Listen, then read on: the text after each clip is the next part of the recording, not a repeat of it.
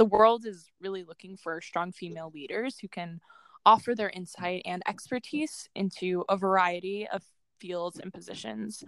I think women really do have unique insights into the world and into our relationships with people and how those should play out in family and in the workplace and with friends.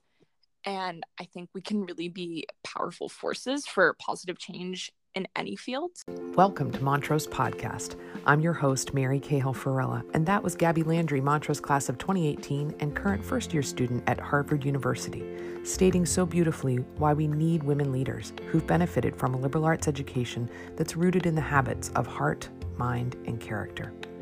At Montrose, as at other independent schools, tuition does not cover the full cost of education. In fact, there's over a $5,000 shortfall per student. The Montrose Annual Fund helps us bridge that gap.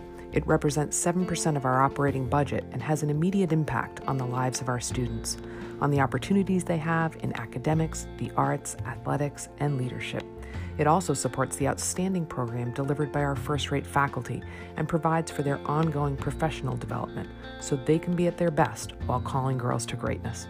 Listen to what Barbara Whitlock and Liz Murphy have to say about teaching at Montrose. Having conversations with each other, with professional teachers, with the great thinkers of the past, and learning how to join them in a problem-solving mission. I don't think I would do it if it wasn't fun for me also. And it is. It's really a fun place to teach. The Montrose Annual Fund also provides for tuition assistance, and more than 50% of our Montrose students receive this need-based assistance each year. This is an investment not only in these young women, but in the leaders of the future.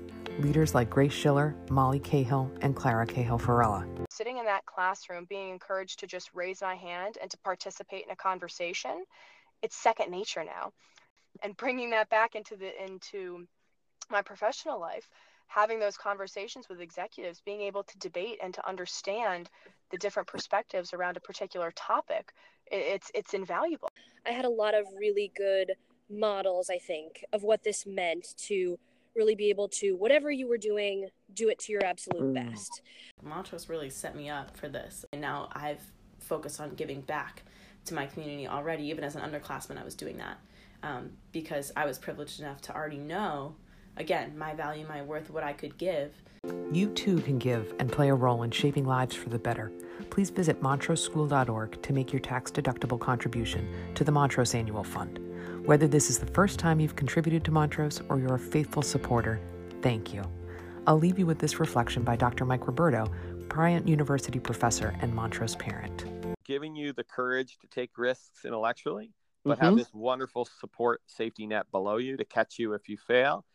That's the hallmark of Montrose. I love it.